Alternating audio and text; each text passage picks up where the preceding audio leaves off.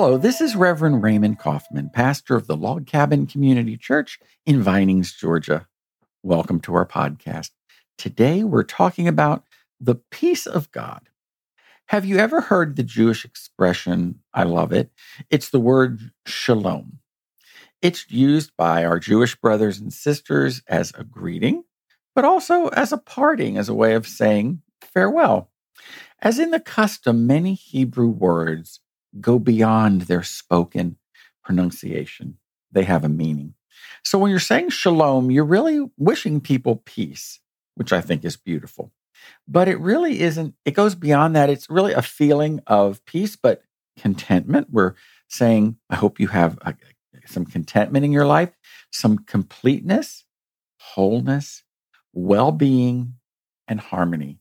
Isn't that beautiful as a wish to give to other people?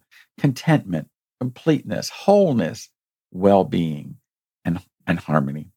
Now, shalom doesn't mean that you're going to have an absence of problems, but it really is saying in the midst of your problems that everyone confronts in life, you're going to have this beautiful peace and tranquility. That is our wish when we say shalom to you. So rather, the word refers to a sense of calmness, both internally and externally, no matter what your circumstances may be. Now, this month of December, we've gone through celebrating the holidays. We've been through the Advent season and now Christmas Eve. We had a beautiful, very lovely candlelight service at the Log Cabin Church. Very, very peaceful. One of my favorite services of the year. And Christmas is always associated with peace. I just love that word, the peace of God that comes at Christmas. And on our Christmas Eve service, we read the beautiful Christmas story from the Gospel of Luke, the 2nd chapter. And we read these words where they all shouted, "Glory to God in the highest, and on earth, peace and goodwill towards all." Let's talk today in the few minutes we have together about the peace of God, how it can come in 3 ways. Christ brought into the world, by coming into the world, he brought us peace with God. In Romans, we read, "Therefore, since we have been justified through faith, we have peace with God through our Lord Jesus Christ." The beautiful Christmas story that God sent his son. He came as a baby to give us eternal life, to give us a life of abundance. Naturally, as people, we're at odds with God and we're not at peace with him. But because of Jesus Christ giving his life as a ransom for us, we can have the peace as children of God through Christ, who brought us into this peaceful relationship with the Father. The Christ Jesus born as a baby, as God, was God's gift to all humankind. We no longer must atone for our sins as our brothers and sisters did in the Old Testament. But when Christ came, he died to give us eternal life and a wonderful relationship with God and a happy and abundant life too. So we have peace with God. But secondly, Jesus came into the world so that we could have peace with our own selves.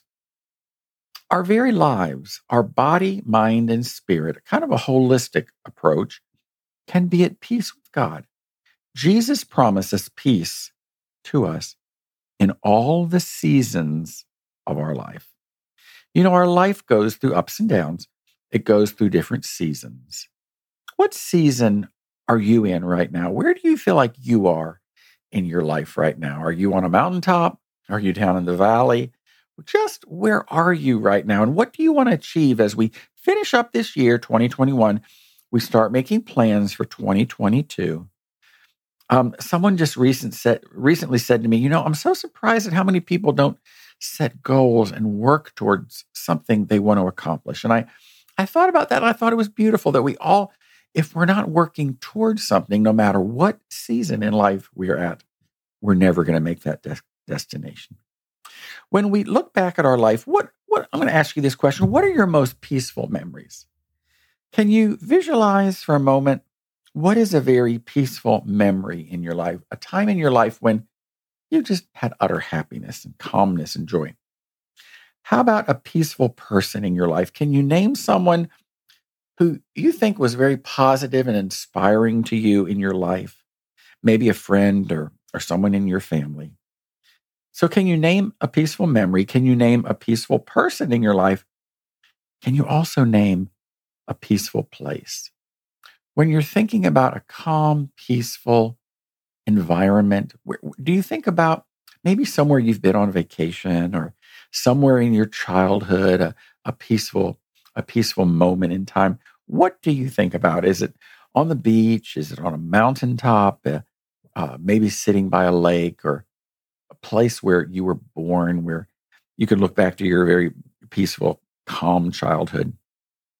We all seek those peaceful memories in our life. And Jesus said these words. He wants us to have this type of peace because he says, "Peace I leave with you. My peace I give to you. Not as the world gives, do I give to you." The peace of God to ourselves, a gift from God. The Apostle Paul wrote these words too, and we read a lot about peace in the scripture. He says, "And the peace of God, which surpasses all understanding, will guard your hearts and your minds." Your heart and your mind. Do you have peace in your heart, in your soul, but also in your mind? Are you sleeping at night very peacefully? Then thirdly, by Jesus coming into the world, Jesus brought us peace with others. Now, sometimes I want to be realistic here. Sometimes this is one of the hardest to achieve. Sometimes we're just not at peace with others. There's misunderstandings, miscommunications, and differences of opinion. It causes us a lot of anxiety, which is the opposite of peace. But what can we do to eliminate barriers and work towards peace in our lives? Is there someone in your life that you wish you were a little bit closer to? Someone maybe you're estranged to?